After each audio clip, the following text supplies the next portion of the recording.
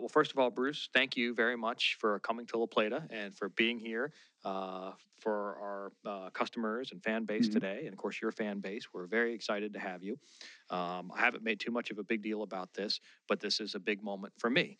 I grew up playing guitar in the 80s and started seriously getting into guitar, let's say 89, 90, right before the Revenge album came out. Oh, good. And to me, that was an awesome album when I heard that for the first time and I saw the videos on MTV. I was like, man, this is awesome. This is what I want to do with my life. So it's a big moment for me to have you here. So thank you very much. You're welcome.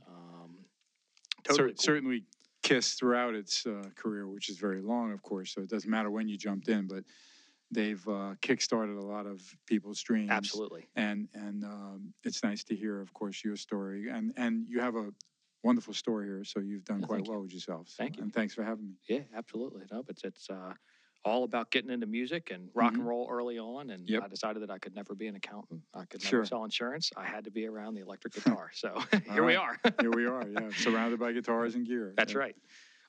So the kind of the premises of this podcast is our students and our customer base listens and they kind of want to understand your musical journey, kind of different things about you, what you listen to, what you do for practice routines, what inspires you, stuff like that. So before we get going too much, what are you working on these days and kind of what are your musical goals? Well, I have to admit that, I just survived the KISS cruise again, okay, which is always a lot of work, okay.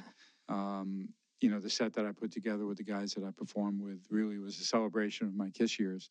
And, as I'm being honest about the month, where we're at, we're in December now, okay. We just kicked off December with my clinic here, right?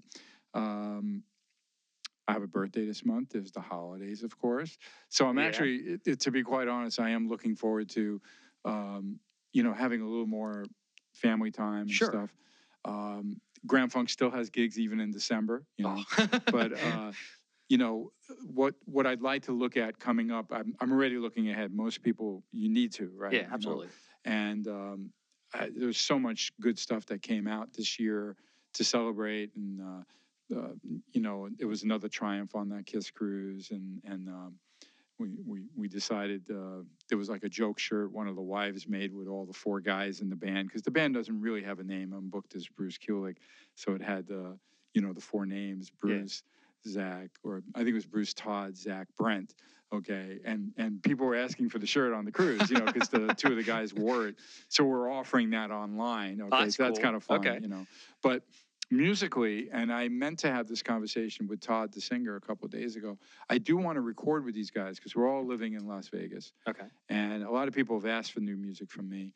We actually sat down and looked at some ideas that I had when we were getting ready to prep for the cruise, but with a set list that was as so many songs as we prepared, even though some are medleys, okay? There was no time. Yeah. Yes, there was no time to carve out a proper arrangement for a song or two and go in the studio before that time. But I think in the first part of 2020, one of the musical goals, at least, besides just doing my gigs with Grand Funk or whatever else comes up, is to accomplish some recording with those guys. Sure, to archive that. Yeah. Yeah, I mean, like I said, I they're so talented. I certainly. It's been quite a while since I've recorded. Okay, the last solo record was actually BK3, which came out in 2010, which is crazy. Wow, so it's been a while. Yeah, it's been a long time. Yeah, actually, 10 years would be a good. That would be a good celebration. Many bands don't record as often now, as you know, because the industry's changed so much, and people are still celebrating stuff from the beginning of my years with KISS. So. But that would be musically what I want to do. There's always things that I'd love to do with my wife, Lisa, as well. I know we're going to prepare. We haven't yet, but we will this in the next coming weeks. A Christmas song. I always put that on YouTube too. But usually it's a standard, an actual legitimate Christmas song. Sure, not done not a rocked up version. Yeah, she's got a beautiful voice that's much more American standards kind of, Okay. songbook kind of voice, although she can sing a lot of the, the rock and the pop stuff. But no, we'll probably do, another like popular Christmas song. So, Any ideas know, what it's going to be yet? Or- I'm going to say the wrong title, so I don't want to say, but Okay, we talked alright. about it a few times and I'm embarrassed I don't remember. But we were up in the air with a few of the usual, Okay. traditionals. And I'm already, like once Thanksgiving happens, that's when I'm allowed to, in my mind, Start play thinking about Christmas that. things Yeah, and start yeah. thinking about it. So this morning I woke up with, a pretty vintage Sinatra Christmas record. I love that kind of stuff, the Rat Pack and Dean Martin, Really? Winter Okay. Romance. Okay. I mean, I'll tie it in with, if you ask me what I listen to. I don't listen to a lot of rock. I mean, I'm aware of the bands that I love, and I would never shut off a Led Zeppelin or, Who track or anything Sure, like that. Beatles or But, something. right. that's- yeah. And I still love the Beatles. I know that will be one of my gifts, I'm sure. I'm getting, will be like the Abbey Road new deluxe edition for, Oh, for, okay. for the All right. holidays. I'll get that, I'm sure. But I'm just saying, I do love listening to people like Frank Sinatra and Dean Martin and different things, Okay. because it just, their phrasing and the musical content is a challenge for me. You see what I mean? And it inspires you right. differently than a It does. basic rock song Yep. would. Yeah. I feel that I learned from that. So, Okay. and I find that it's really interesting that I haven't gotten tired. It's been a couple years now that I really love listening to it, and it's not like I get tired of it. So Okay. that's a good sign. Yeah. Yeah. But either way, like I said, I'm very excited every time the Beatles come out with something, or the Who talking about a new record. I want to hear it. Yeah. Some of the new darker, really crazy bands I'm aware of, and like a band like Ghost, I think is really good, but it's not. I love Greta Van Fleet especially, Yeah. because to me, like It's 70s rock Yeah, almost. Like they- it's got all the same Exactly. vibe and flair. Yeah. and I really feel they were organic with it, even though some people want to slam them for being Led Zeppelin. Like People I always don't do that. Yeah. I don't see it as a calculated thing. I No. think they are what they Yeah, are. it's their Yeah, influences. You know, that they exactly. were this day and age. You're able to seek out older archive stuff, and who inspired Led Zeppelin, who else was Exactly. in that realm, and Yeah. you listen to that stuff, and it just bleeds into you. And Absolutely. you get that. And I'm So, still thrilled every time if I'm out. Yeah, I'm going to get recognized once in a while. But, most of the time when I'm out and I see a young kid wearing a Kiss shirt or a Zeppelin shirt or a Hendrix shirt, I'm like, yeah, it's cool. that's the great thing about the music that influenced my life and I grew up with, is obviously this entire, shall I say, classic rock. I don't see that as a bad term. No. I see it No, as not at all. amazing music. And in the same way that if you want to look at the music from the 30s, 40s, and 50s, from the big band to when the Rat Pack and all that, they call that the American standard, the American songbook of, Yeah. which appeared in movies and things like that. These are eras of music that will never, ever be gone. Right. So and they're still breeding new fans every absolutely, day. yeah. I see a lot inspiring of young people. fans of every kind. Obviously, I'm very excited when they're fans of my era Sure. of Kiss, Sure. which I see more often than not now. I can't believe the number of young people really embracing Kiss of all eras, which Yeah. is really, really, really impressive to me, I have Yeah. to say. It's a cool thing, and the band has such a history and such a vast catalog that there's really music out there for just about anybody. Depending on Absolutely. what you're kind of looking for and what Yeah. you like. And digital being good or bad, with streaming and everything, at least there is a source for everybody. You don't have to buy something if you're curious. Right. Like, oh, Bruce mentioned this band. I meant to check out that band. Right. You can check them out, and hopefully you'll support them. And I still love physical product. Absolutely. I buy vinyl, I buy CD, everything. When I was into, like, say, a few years back, I really liked some of the stuff I heard from Muse. Okay. So of course I had the CDs, and I went a little further back, and I heard another one I liked, so I got that one. And then of course my favorite one I had to get on vinyl. Yeah, So yeah. this is the same. Everyone has that opportunity. So that's one of the pluses of course, the streaming music. Yeah, and it gains you exposure that you might not necessarily have had Absolutely. before. So yeah. And there we are on YouTube talking about it. Yeah, that's right. There you go. See. So we're not on an island. We're definitely on land. Yeah, here, we're on and land island music. and on YouTube Yeah, or wherever we yeah, end yeah, up. yeah, exactly. So you've been with ESP for a really long time. Yeah. Tell me about that relationship. It's I'm a great really company. one of their probably longest.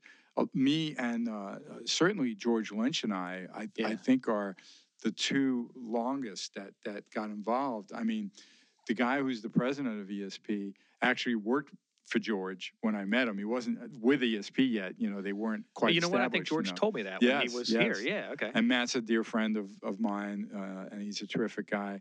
And it's exciting to still be working with them. But it was like 86 was when some people in New York that I knew who were players that wound up taking jobs in the industry told me about this new company. And I'm living in New York, of course. So they took me down. They had their distribution for ESP guitars, which is, of course, Electric Sound Products, but started out as only a Japanese company that was originally making mostly parts, okay? Because we all know that, like, for example, Fender guitars are always popular, but there were years when Fender was going through changes, not so good. In fact, when Fender retooled back in the mid-'80s, Japan was making their guitars. You know that, and those are pretty popular, some of those mid-'80 ones. And because I'm not really that familiar with what was happening, but I'm just saying that, first of all, the value of guitars from Japan at the time were not super expensive. Right. They are now, as we all know. And the ESP guitar company started to, instead of being a parts company, becoming an actual guitar company, making models, trying to figure out what the young people would like. And I think they've done quite well with it all these years. Yeah, I would think so. Yeah, totally. I still have this advert. I know I shared it all with the company. I made, I scanned and everything. The very first thing that I got involved with them, they featured me on the price guide for NAMM, which was just a very simple card, and it was a photo of me playing one of the M1 models, which was kind of a super strat. Sure. That was big at the time. Yes, I mean, everybody had a single humbucker guitar, Floyd. And that was perfect for the Kiss years. So I was on the cover of that in '86. And I've never looked back really. There's always been ESPs in my arsenal. With Grand Funk. I'll admit, because I have backline, lugged around to all the gigs, that I could have various guitars there. Yeah. Okay. But when I need to take one guitar, it's always an ESP. Okay. And certainly the people saw on the cruise how I had a really nice M2 that I performed with, and a Vintage Plus, which was a little older model, but it just did the job. I just had some work done on it, and the thing was playing too well to say I'm not going to have a spare. I want a spare, and it turned out to be very helpful. And obviously, I've seen the company grow incredibly. And of course, once it started to introduce guitars from other factories, Sure. Japan got very expensive. So we all know that if you're buying a ESP branded instrument, it can cost a lot of money. Sure. That only says ESP on it. Yeah. But I found that there was so many of the LTD models, which came from other countries, that they helped design, that were just real workhorses and very well valued, The guitar you're holding, I would say, is the best guitar under $1,000 that there is. Yeah, I mean, it's an amazing instrument. These 1000 LTDs, people have seen me a lot with for a long time. I also will play a Viper. That's the white ones, where they don't actually offer that particular color combination, but that guitar, I've owned so many of them, and I love them. The Horizons, I've owned, of course, the real Japanese ones from the beginning when they created it. Sure. But I have quite a few of the LTD Horizons, and of course we all know that they worked into these, like at the Lex, which is like the M series version. And the quality's there for the value. So I'm real happy to be a part of the company all these years. It's exciting. It seems like it's a great company to partner with. The product always comes in immaculate in terms of setup, and you never open an ESP out of the box and the switch is broken or something. As you know, I come to the store without a guitar. Right. That I'm These just are going to all play our your guitars, stuff. Exactly. So the only thing I do is tell you to tune it down, to the E flat, and put the gauge strings on it. Sure. Yeah. No, that consistency, and also they're very strict about B stock. It's kind of funny. On occasion, I knew of a dealer in California when I lived there that would carry some of the B stock that they had to get rid of, and I'm like, can you show me what's wrong with it? What's wrong with it? One little thing on the binding that you wouldn't even notice. Exactly. Yeah. So I'm always really impressed with their quality. Yeah. And that's cool because in today's world, especially with things that are so mass produced, Mhm. some companies think of things as disposable and don't kind of Right. put their best foot forward. You know, it goes Absolutely. out and there's high Yeah. frets or, Yeah. whatever. It's Mhm. unplayable and it does the customer a disservice, Right. especially a younger customer because they don't know any better kind Of of course. thing, Yeah. But no, ESP is awesome to work with. Tell me a little bit about any other guitars that you have or gear that you're kind of close to. I know I love watching the Kiss Guitar of the Month segment. Oh, thank you. I love it Okay. because I remember In fact, most of those I'm guitars. behind. It's already December, but I didn't get to it. But I think because of the holidays and everything, I'll get a little pass from my fans. Yeah, I think so. When I get back from this trip to Maryland, I will be having my wife film me with a guitar. And I actually think I forgot which one I'm going to do next, but it's going to be probably in another ESP. I'm very fortunate I've held on to them, but the other guitars, obviously, there's always like a ow Gibson or something Sure, that I love, sure. a 355, an old Les Paul. You know, the PRS line, I like quite a few of them. There are none of those in the Kiss Guitar of the Month. Sure. Okay, That but probably came afterwards. I yeah. like the McCarty model a lot because Yeah. I felt like they were doing their version of what could a Les Paul be if it had Right. more of a Strat shape in a Right. sense. So I have a few of those that I really like. There's always Fenders that I've owned, but I tend not to go if I'm playing a Fender style, I'd rather go ESP M1 or fancy Super Strat style. Okay. So the only Fenders that I like is like I have a Tele. I may have like a reissue Strat that's like a legitimate regular Strat. Okay. And the Vintage Plus series by ESP, they captured quite a few. They don't offer it as much anymore, but I've had some of their Vintage Plus regular 3 single humbucker. Yeah, and then they have the single 3 coil. single coils, Right. 1 humbucker Right, with a Floyd, right. whatever. But yeah, those were great guitars. Exactly, but certainly Strat line stuff, and you can't not respect Fender for what they've Sure.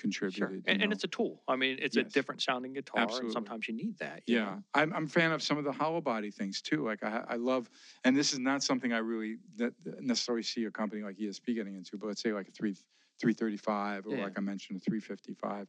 Like I know I have this one Cherry custom shop from probably Memphis, 355 that I used in one of the Christmas videos with my wife because Okay. it's cherry red. Yeah, right? it's a For the Christmas guitar. holidays. Yep. And they're great guitars, Yeah. And I mean, I still have some vintage things that are really cool. An older 335 that happens to have a Veritone on it, 65, which is kind of That's unusual. cool. I have a 56 custom with the P90s, but they're the replaced pickups DiMarzio. That was a Kiss Guitar of the Month. Okay. And that guitar did some work on the Kiss albums. It's always been great to have an old Junior. The only one I kept was a really beat up one. Yeah, because it looks awesome. Yeah, and I used that also during the Kiss years. So I still have my, the vintage things. A few reissues for certain years of Gibson Custom Shop that I preferred, though I haven't jumped into any in the past that I probably, anything I probably had would be at least 10 years old, kind of. Okay. But, 57 reissue gold top, that's gorgeous. But I have all these guitars. It's crazy, but I don't get to visit them quite often enough. But they're there if you need Yeah, them. they It's a are. tool, and if you need that sound or that feel. And then there's instruments that I love that I don't get a chance to play often. But that let's say on the cruise, I knew I was going to sit in with Kiss, so I made sure that I had my. We used to use these Chet Atkins, the SST they call them. Sure. Which is not. I don't even think Gibson makes them anymore. No. But I was able to pull out my old one that, and it wasn't the actual one, but it was similar model, similar year at least that I found used. Use that on Unplugged. So I used it when we did the sail away party. It was fun to play. Well, better than Tommy saying, "Here's your spare." Here's my spare. I'd rather have my own guitar. If that's I can. right. So, Yeah. but I also love basses. I should make a quick note of that. I've played some bass on the Kiss records too, besides on my solo records. But I have an old Hofner 66 and a. Okay, like a Beatle bass style. Yeah, Okay. McCartney, yeah. And then I that's have. cool. I always loved Yes, so I have a Rickenbacker 4001. You'd have to have that if you like basses. It's in that fire glow, Yep. color. Okay. A 76, so it's really nice. And then I have a couple EB3s because I always loved Jack Bruce. Okay. A 67 and a 68. And then a couple of real Fenders, a 66 and a 68 P basses. Okay. One's, I'm sorry, and this, 2 P basses and then a 65 jazz bass, which I definitely is a fun guitar to play. Wow. So I'm really blessed with the basses. Yeah. Okay. I'm You've got a pretty awesome collection. Yeah, I have some nice bass. I let go of quite a few things when I made the big move from California. a year and a half ago, I realized, oh my God, that was obviously not moved by Allied, movers. You know what I mean? It Okay. was done professionally by a cartage company, but Yeah, you would have to. I with that got kind rid of of, collection. I had to get rid of like quite a few instruments, which was fine. I still have plenty. Yeah. And sometimes you feel almost guilty because you have these awesome things and they're just sitting here in a Yeah. case somewhere. You don't even look at them, Yeah, I need to get more involved with them. Exactly. Yeah. How do you store them all? I mean, do you have a Well, I climate don't have that controlled many room? now that I'm fortunate in my home.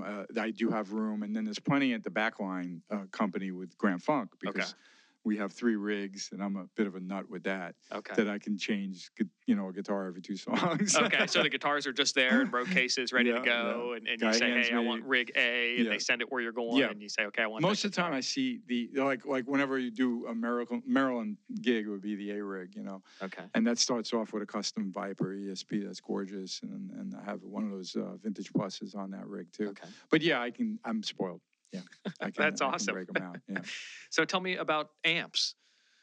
amps. Yes, I'm a big Marshall fan. I haven't quite stayed modern with like some of their latest offerings. Sure. Okay, I know I like the 900 series a lot, and I'm very familiar also with 2000 or the 900s. I know that the people sometimes are critical of them, and that there's not enough bottom on them, or maybe not enough gain. But I'll use a pedal to add the extra Yeah, a gain. boost or a tube screamer or something. And then the or- worst thing is the bottom. Well, I roll off the treble and the presence. Yeah, and you there know it what I mean? comes. And Yeah, there's the yeah. sound, right? But I always find that I can go. Wherever I need, and if they provide me with one of the 900 series, I'm real close to dialing in my tone in minutes. Yeah, I mean, So when you like that, set up with this 900 series today, which is actually mine personally, I mean, it took you no time at all. No, You no, just I said, knew what to do. I Right. can get to that sound Exactly. so Yep. quickly with this. So at home, it's kind of funny. I have because I do have a 2-story home. I like to have these little Fender Super Champ XDs You mentioned around the that, house. yeah. They have a great little bit of modeling for the delays if I want, and the clean and the distortion sounds are great. I own some boutique amps. I haven't really pulled them out in quite a while because any of the recording I've done recently, I'd either use my friend's boutique head or I'd be using software. Okay. But I have lots of vintage amps, the little Fenders and another great amp. I have like a little car that sounds like an AC30-ish kind of thing. Okay. Car, the Like British boutique style stuff. sounding, yeah. I hold an old Bassman 66, Okay. Fender head. Those are great for guitar. Yeah, absolutely. Yeah. So I always make jokes of amps that I hate them because they're heavy and they are and loud, But I know my go-to, whatever I need. I know what to go to, and it's funny. Like I said, sometimes even I like those like.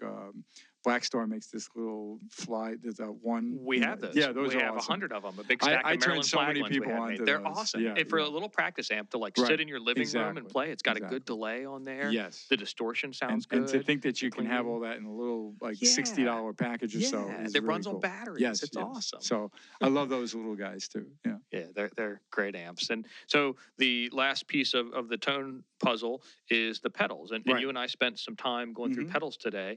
And I got to tell you, it was awesome. You, let's say 2 or 3 weeks ago, called me and said, "Hey, I just need a couple of these little Boss pedals to get my sound on the right what to do." Mhm. And I mean, we pretty much grabbed a bunch of pedals Yeah. out of the showcase, Yep. brought them here, and you were able to get your sound fairly Absolutely, quickly. yeah. And it sounds awesome. I mean, There was just a little learning curve in the TC Electronics, which I'm familiar with that Yeah. company because you sold the Boss DM2, Yep, which I understand. Yep. They're hot right now. But yeah, I mean the Boss pedals are my go-to. Although again, I own quite a few pedals too. And sometimes, and it's just because I've been around long enough, sometimes I'll go with some of my older things, Sure. So I do have some of the Boss pedals that were the first Japanese reissue. Yeah. I mean, issues, right? actual Instead version, of the yeah, reissues, yeah. right? So many times, including my wah, this Vox is sounding great, which is their kind of Hendrix reissue Right. type of vintage style 60s Vox. But I have some old ones, you know what I mean? I have my Yeah. favorite ones. They're all a little different.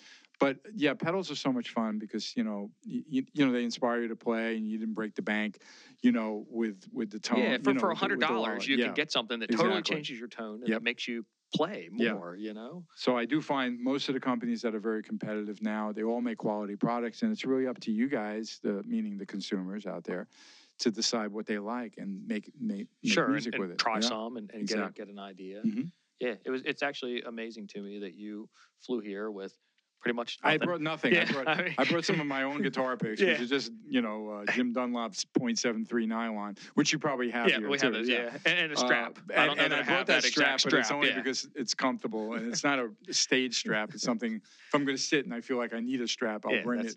And it has a little vintage look to it. That thing, but other than no, that, I didn't. mean, And that's but I don't want to hurt a store by saying it. But yeah, Slash will offer an amp. Slash will offer a guitar. It doesn't mean you're going to sound like Slash if you own the gear. It's all in your hands. It doesn't A matter. lot of it is in your hands, and you know that. But the tools of quality that most artists and most of the things like that are going to be featured working with you, these are all quality products that someone like myself would go to. And in fact, I don't need my special Mojo guitar from home to do a good job performing for everybody. Right. But people's talents, what they do need to understand is you can buy all the gear in the world and it's not going to make you, a great guitarist, and it's not going to make you a great singer. What mic it doesn't matter if you're on a $10,000 mic. A lot of it is your ability and how you've learned to express yourself as a musician. Sure. So don't forget all that. You need Island Music to help you absolutely with the tools, okay, but to perform. But your talent needs to be honed, and that's something completely different. That I mean, does your store give lessons, for example? Yeah, all right, so I'm sure your teachers know how to help those aspiring students to be better. Sure, absolutely, and you can have all the gear that you want, and while it helps you and inspires you to play, it doesn't take the place of practice and experience. Exactly, really. And that's why every time I hear from Hendrix to Clapton to a great Kiss song to Frank Sinatra, I'm just totally enthralled by the performances and the way it makes you feel. Yeah. And that has, you can break it down and talk about what's the equipment, what's the mic Frank sang on, from Capitol Records or whatever, or what amp is Hendrix playing through. But ultimately, it's really that other intangible thing that all those artists have that really are communicating with you. It's just the gear is that kind of the tool to make it work. Yeah. So tell me a little bit about your practice routine. What do you do when you're at home, and what do you do to warm up for a Grand Funk gig or even just like a clinic here? Right. I mean, it's going to be different for everybody, and for myself, obviously, when I'm preparing to do something like clinic at a store, there's certain songs that I'm going to know that I'm going to do. So I want to freshen up on them. So I'll actually sit at home. I'm so simple with that. I'm playing my iPad through like one of these little Bluetooth, Jawbone speakers. It's not coming out of anything huge. Using the little Fender Super Champ. Okay, all right. Sometimes no pedals at all. Towards the end, I may pull them out just to get comfortable used to with triggering them. the wah. Yeah, but I kind of already know what my menu is when I want to color it. Yeah. But I did that once before coming out here, where I used the pedal board, which is set up very similar to what you guys did, except it's not mounted on a board. Sure. And I'll play, in this case, I did play a couple of my go-to ESPs that are comfortable that probably were going to feel a bit like what you were providing here, Okay.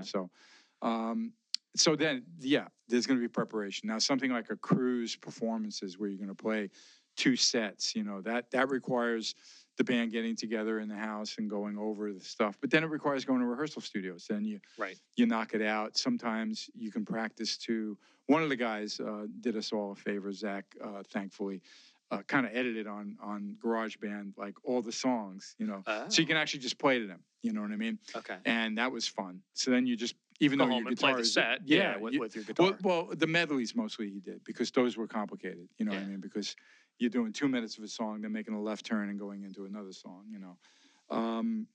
But on a bigger level, when there isn't something to prepare for, and by the way, we got together in a rehearsal studio 6 times just for like 3 or 4 hours running it down, discussing better ways to do it.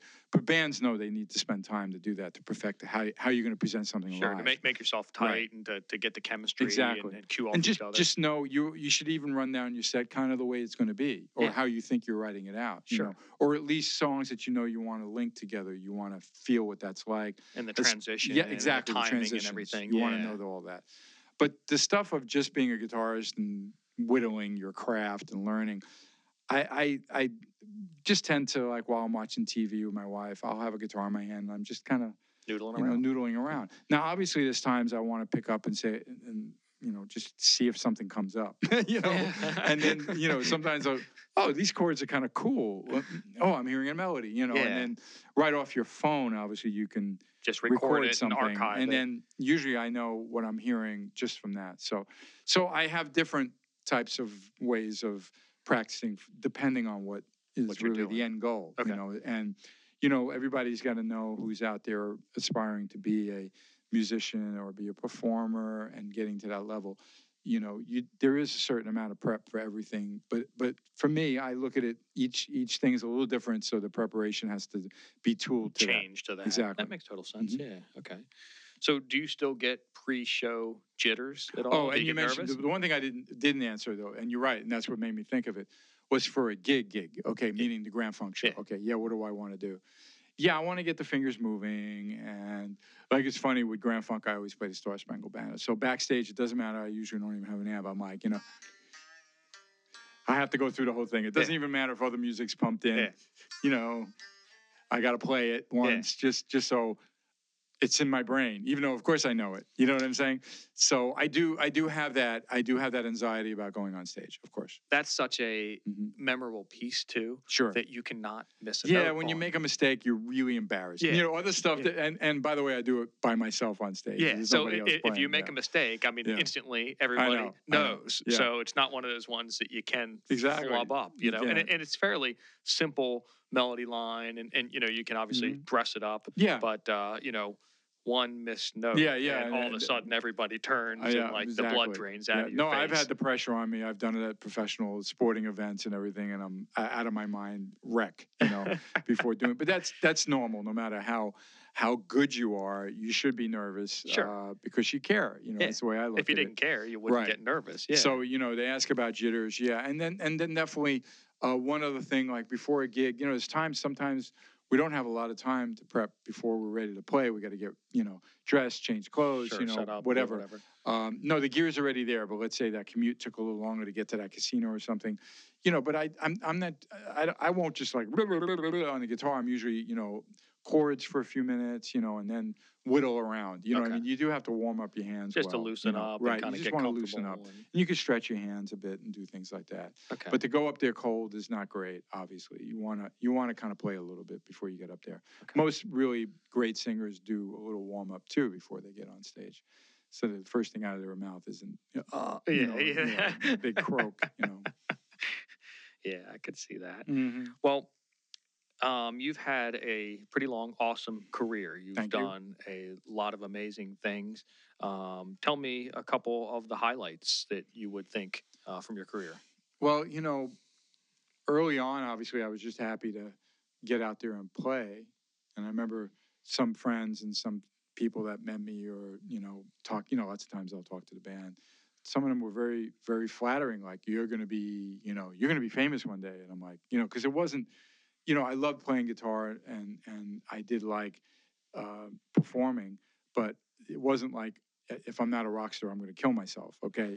But it was very fortunate, obviously, when opportunity would follow an opportunity, and I just kept moving ahead. So, of course, even the first time, getting out there with Meatloaf and going, on tour with the Bat Out of Hell tour, which was back in 70, I think that was 78. Okay. 77 to 78. He went from nothing to being a really huge star. And that was with, I was in that backing band. We did Saturday Night Live, and we played huge arenas and big venues. Yeah, so you're probably like, this is awesome. This is, know. And I'm glad I got that under my belt before I, through, opportunity and call it fate or whatever, having that offer to be in KISS, you know what I mean? So I'm glad I got to see what it is to play for over 50,000 people and or be on live tour. TV and stuff. Yeah. Exactly. So, but also joining KISS, obviously, really probably the biggest highlight, playing Madison Square Garden and so on. Yeah, that's awesome. and being at Wembley and doing the Monsters of Rock and all these performances and going on famous TV shows and everything. Sure, so all the MTV stuff back then in the heyday. And so all those things were exciting. And then, for many years, I haven't done too many recently, but the rock and roll fantasy camp was a lot of fun. Yeah. And through that, I got to jam with Jack Bruce and play with Roger Daltrey. Some of your idols, and you're right there with them. Play That's guitar amazing. with Dickie Betts and meet all these amazing players and get to jam with some of them. So I have to admit that that was a real thrill too. If I want to look at my big moments. Those are amazing big moments. Absolutely. You should definitely. Ginger Baker, who we lost recently, was one of the guests too. He was a little wild, but he did the camp, and my camper band got to jam for him. So yeah, a lot of really, I have to admit, I've been very fortunate in many ways with all those things. Yeah, absolutely. Mhm. So tell me about your audition for KISS. What was that like? Well, how I ultimately wound up in the band was really just because they were always aware of me through my brother and other players in New York. And ironically, when they hired Mark St. John, I know they wanted Vinny was out, okay, who didn't want to sign the contract, whatever, but they had to have somebody that was going to really be in the band on their terms, if you know what I mean. Sure. And I know they reached out to people like Grover Jackson of Jackson Guitars. Give me a list of guitar players, because he would know at that time. Yeah. And I wasn't on that list because I wasn't a California guy, But the next thing I know, this guy Mark St. John got the gig. Okay, and absolutely a very fast player, really, really, fast stuff. And they did, the Animalize record. Yeah. But at some point while they were recording. And I'm not sure it's because Mark got ill or Paul Stanley didn't like what he was playing, but I got the call to be a ghost guitar, okay? And ghost guitar just means, you're going to come in and play this stuff, but your name won't be on the record, okay? So that was my first introduction to actually working with KISS. And I remember Paul said, don't cut your hair. It was about shoulder length at the time. I already lost the mustache. I know the rumor out there was that they made me shave it. But when I did the session, I didn't have my mustache. They knew me before with a mustache. Okay. I knew that. And then I got the call to fill in, and then it turned into them wanting me to be in the band because Mark did get healthy, and they gave him a shot, but they realized they had the right guy with me, which is a real weird way to get in a band, what I mean? But it's chemistry, and if it's not there, it's not there. So I was kind of like the understudy. Although Mark didn't get a chance to live prove himself, even though he did some great stuff on the Animalize record. And then they realized that I was a better guitar player for the group, and they sent him home. And that was it until '96 when the reunion tour started. Okay. Was there pressure to play parts like Mark would play or even like Ace would have played? Well, I mean, do they? In a way, but not so much. I think Paul knew that I wasn't like quite as much of a shredder as Mark St. John, but at the time I was also a lot younger than now. It wasn't that hard for me to play fast stuff, but I certainly didn't do as much of the finger tapping as Mark. But I got through that Animalize tour well. I mean, on that cruise, we did a few of those songs, and I remember saying to Lisa, I was like, I'm going to do the best I can, and that's all I can do. Yeah. You know what I mean? This is 35 years later. I'm trying to play these crazy riffs, and I did a good job. In the end, it's fine. They never asked me to be like note for note Ace, where Tommy has encompassed that space man role and plays Ace very meticulously. Actually, my years in the band wasn't about that so much. Right. Okay. At that point in time, it was about moving forward towards what the musical landscape was then, not recreating what. But you should know, I mean, some of the tapes that I heard with Vinny playing the old material, I was just like, what? You know what I mean? Yeah. Vinny really took some liberties that I would never do. But I always felt like I've done a good job of capturing the essence of what a guitar player may have contributed that's special to a song. But then I could make it my own. So on some of the stuff, I was more literal, but still you could tell it was Bruce and not Ace. Yeah. But on other things, I tried to recreate. Yeah, that. I didn't, like if we did Strutter, I wasn't playing all his riffs, or if we did I Was Made for Loving You, I didn't play his solo. But Deuce, I was kind of doing my own version of what he did, so, but I had that liberty where I've seen Tommy, wow, those are Ace's riffs. You know? So I wasn't asked to do that. That's cool. to But be able to I put your don't own think stamp that on that. there was ever any disrespect. And, Ace has always respected me, and he knows, I've been very respectful of his. He's an icon. I mean, Absolutely. and actually, I know he just announced it to people not too long ago on the Eddie Trunk show, how I'm on the new record, one of the records that he did. And it's a Hendrix song, ironically. Oh, enough. that's We're cool. both big fans of Jimi Hendrix, yeah. Manic Depression. Okay. Song, yeah. Oh, that's really cool. So it wasn't that hard for me to be me, but at the same time be respectful of the previous Kiss guitarists, and Sure. certainly the biggest one being Ace, obviously. Sure. Okay. So you went from Kiss, and then there was some time that you spent with John Corabi. Yes. And did some Union stuff. Tell me Mhm. about that. He's awesome, great singer, great songwriter, Yes. great guitar player. A lot of Yeah, people we're don't know so that. close. Yeah, Union came up because I wasn't going to be in Kiss. And I remember this manager that worked with Kiss for many years, Larry Mazer. I remember speaking with him, and he said, John Corabi. And I knew of John. I didn't know him well at all, but he said, well, he's not in Motley Crue anymore. Maybe you guys should get together, and you know that story. So I can't believe they're touring again. Yeah, that's funny, isn't it? Yeah. Really wild. Have you seen the YouTube video of them blowing up the contract and all that? Well, they always do everything big, and they did that. So anyway, John and I, the chemistry was good. We're very different kind of people, though. I mean, he's a very sweet guy, but he looks like a pirate. You know what I mean? And I was never quite that look, but anyway, we hit it off musically and personally. So I'm real proud of the couple of records that we did, in a live record and a DVD. So, and we always say, like, at some time we'll probably do something together again. That would be cool. Yeah. Yeah, absolutely. Yeah, that would be really cool. Okay, so you went from the Union stuff into Grand Funk. Right. Tell me about that transition. That's another amazing, iconic rock band. No, I mean, it was like I see an email from Don Brewer. I met Don when I did some dates with Michael Bolton, where we were on the Seeger tour, and Don used to play drums for Seeger quite often. Not this last couple of years because we got real busy, but Don's just an amazing drummer and one of the principal guys in the band. And when I got the email, I was kind of like, I don't know if this is even legitimate. You know what I mean? But I asked to speak to him. Yeah. And then when I spoke to him, he said, "Look, we're going to put this together, and you're on the short list of guitar players. You want to come up to Michigan and check it out." And I was really nervous about it. I always have so much respect for Grand Funk. I have some friends that they don't care about my years in Kiss. They just think it's unbelievable that I'm in Grand Funk Railroad. They love that band much more. But regardless of that, I saw it as a good gig opportunity. I remember the singer Max Carl, who's a tremendous singer.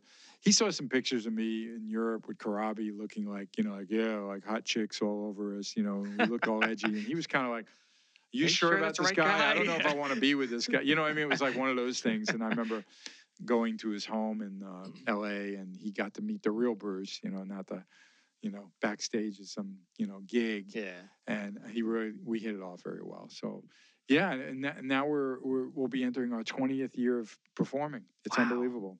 Wow. So Max Carl's an incredible singer, and then you have the original two guys, Mel Shocker, who's just such a tremendous bass player. I was really influenced by him. I loved his bass playing when he was young. I like that Jack Bruce kind of distorted bass. And then Don is just such a solid, incredible drummer, fantastic singer. And then we rounded out with a really good keyboard player who sings like a bird, this guy Tim Cashin. He also played with Seeger and Robert Palmer. And we get along. It's kind of an interesting thing that we all kind of know how to get the job done, and we all enjoy each other's company, because how many bands want to kill each other after just 5 years, forget 20. So it's been a really good ride with these guys, and we play Maryland quite often, actually. Okay. Sometimes the casino live, Maryland Live. Yeah, We did the State Fair one time. We get around. Okay. So yeah, absolutely. You got to come catch. I see Kiss T-shirts at all the Grand Funk shows. It's kind of funny. That's a cool feeling too. And of course. But a lot of them, I know that if they came to see me, I appreciate that. But they're going to know quite a few of the songs that we play, because they're radio staples. Locomotion, we're an American band.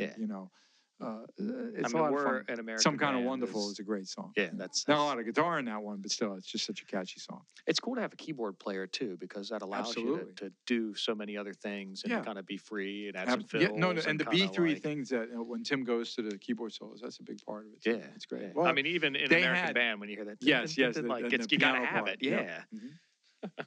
that's awesome. Well, tell me a little bit about some of your favorite recordings that you've done. So if you look at all the stuff that Bruce has recorded or that he's played on, it's an amazing catalog of work. I mean, the Wikipedia stuff is like. Oh, I well, mean, thank you. these tribute albums, Yeah. the Christmas album that we Mhm. talked about earlier, obviously all the Kiss stuff, Union. There's so many things. Give me maybe your top 2 or 3 recording moments that you listen back and you're like, Well, this is me. Certainly, there's a lot of highlights during my Kiss years, and I loved the fact that, for example, on Asylum, you have Tears Are Falling, which had a real requested solo, and, I perform it. And then, you move up to Crazy Nights has a lot of great stuff on it, too. Yeah. That song No, No, No, where I do my own solo guitar intro. Hot in the Shade has, Forever. And, which is an amazing song. Yeah, and Hide Your Heart's real popular too. But Love that too, yeah. but acoustically, I always liked the way that solo sat in that song, which was Michael Bolton and Paul Stanley wrote it. And then I love all my solo records I really like, but I certainly am proud of BK3 probably the most, the last one, because I had a lot of featured guests that were really awesome. And lastly, one album that a lot of people may not know I'm on that I really love is, I played on Billy Squier's Tale of the Tape, which was the one before he really became very famous.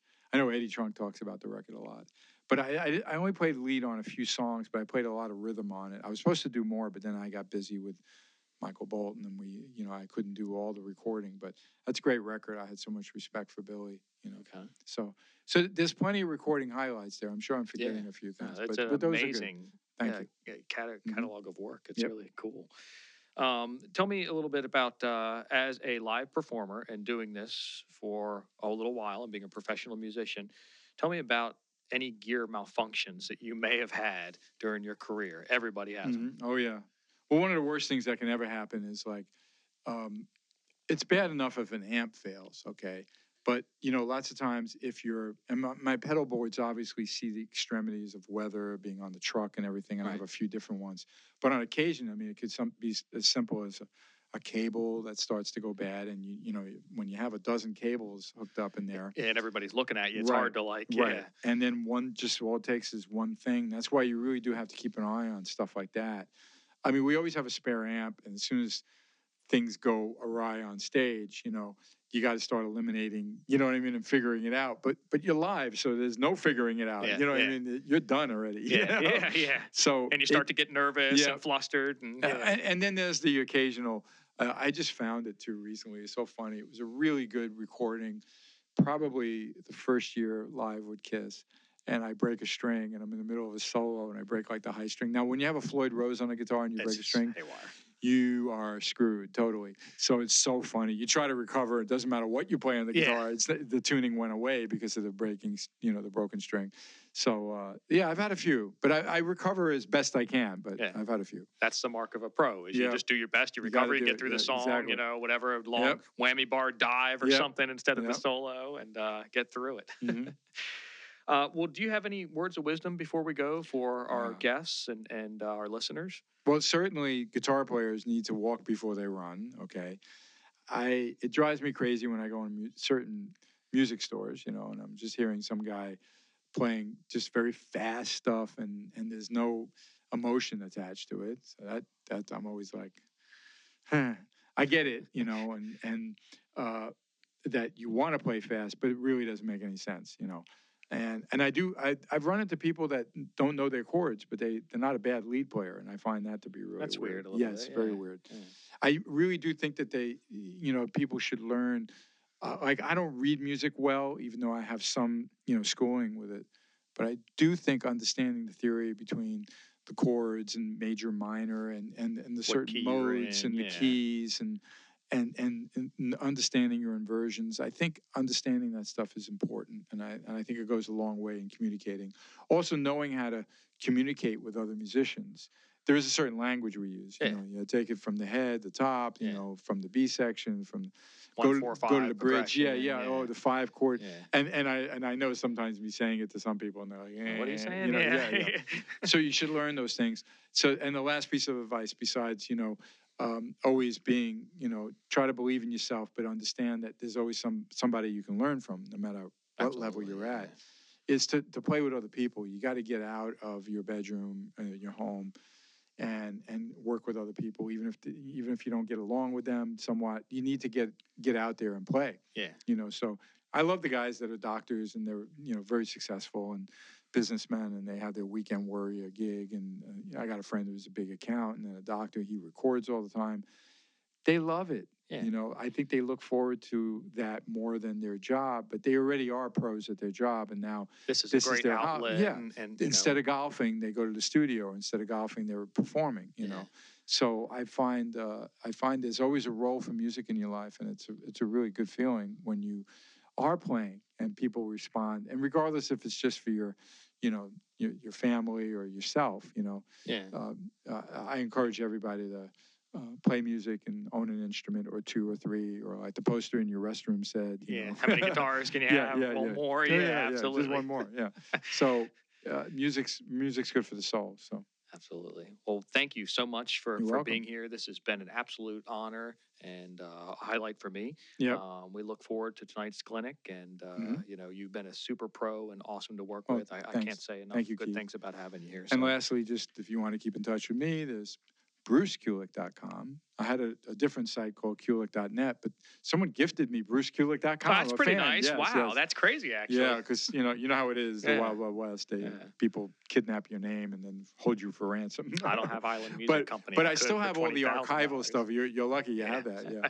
But on BruceKulick.com is all the old stuff from Kulick.net. But BruceKulick.com is really cool. It's a lot simpler, and I always have events like this tonight, is there, and merchandise and things like that. And then my official Bruce Kulick on Facebook's great. I'm on Instagram. I'm on Twitter. It's very easy to find me. So keep in touch, and thank you, of course, for having me. Yeah, absolutely. Yeah. And ESP Guitars, of course. Absolutely. Thank you, ESP, too.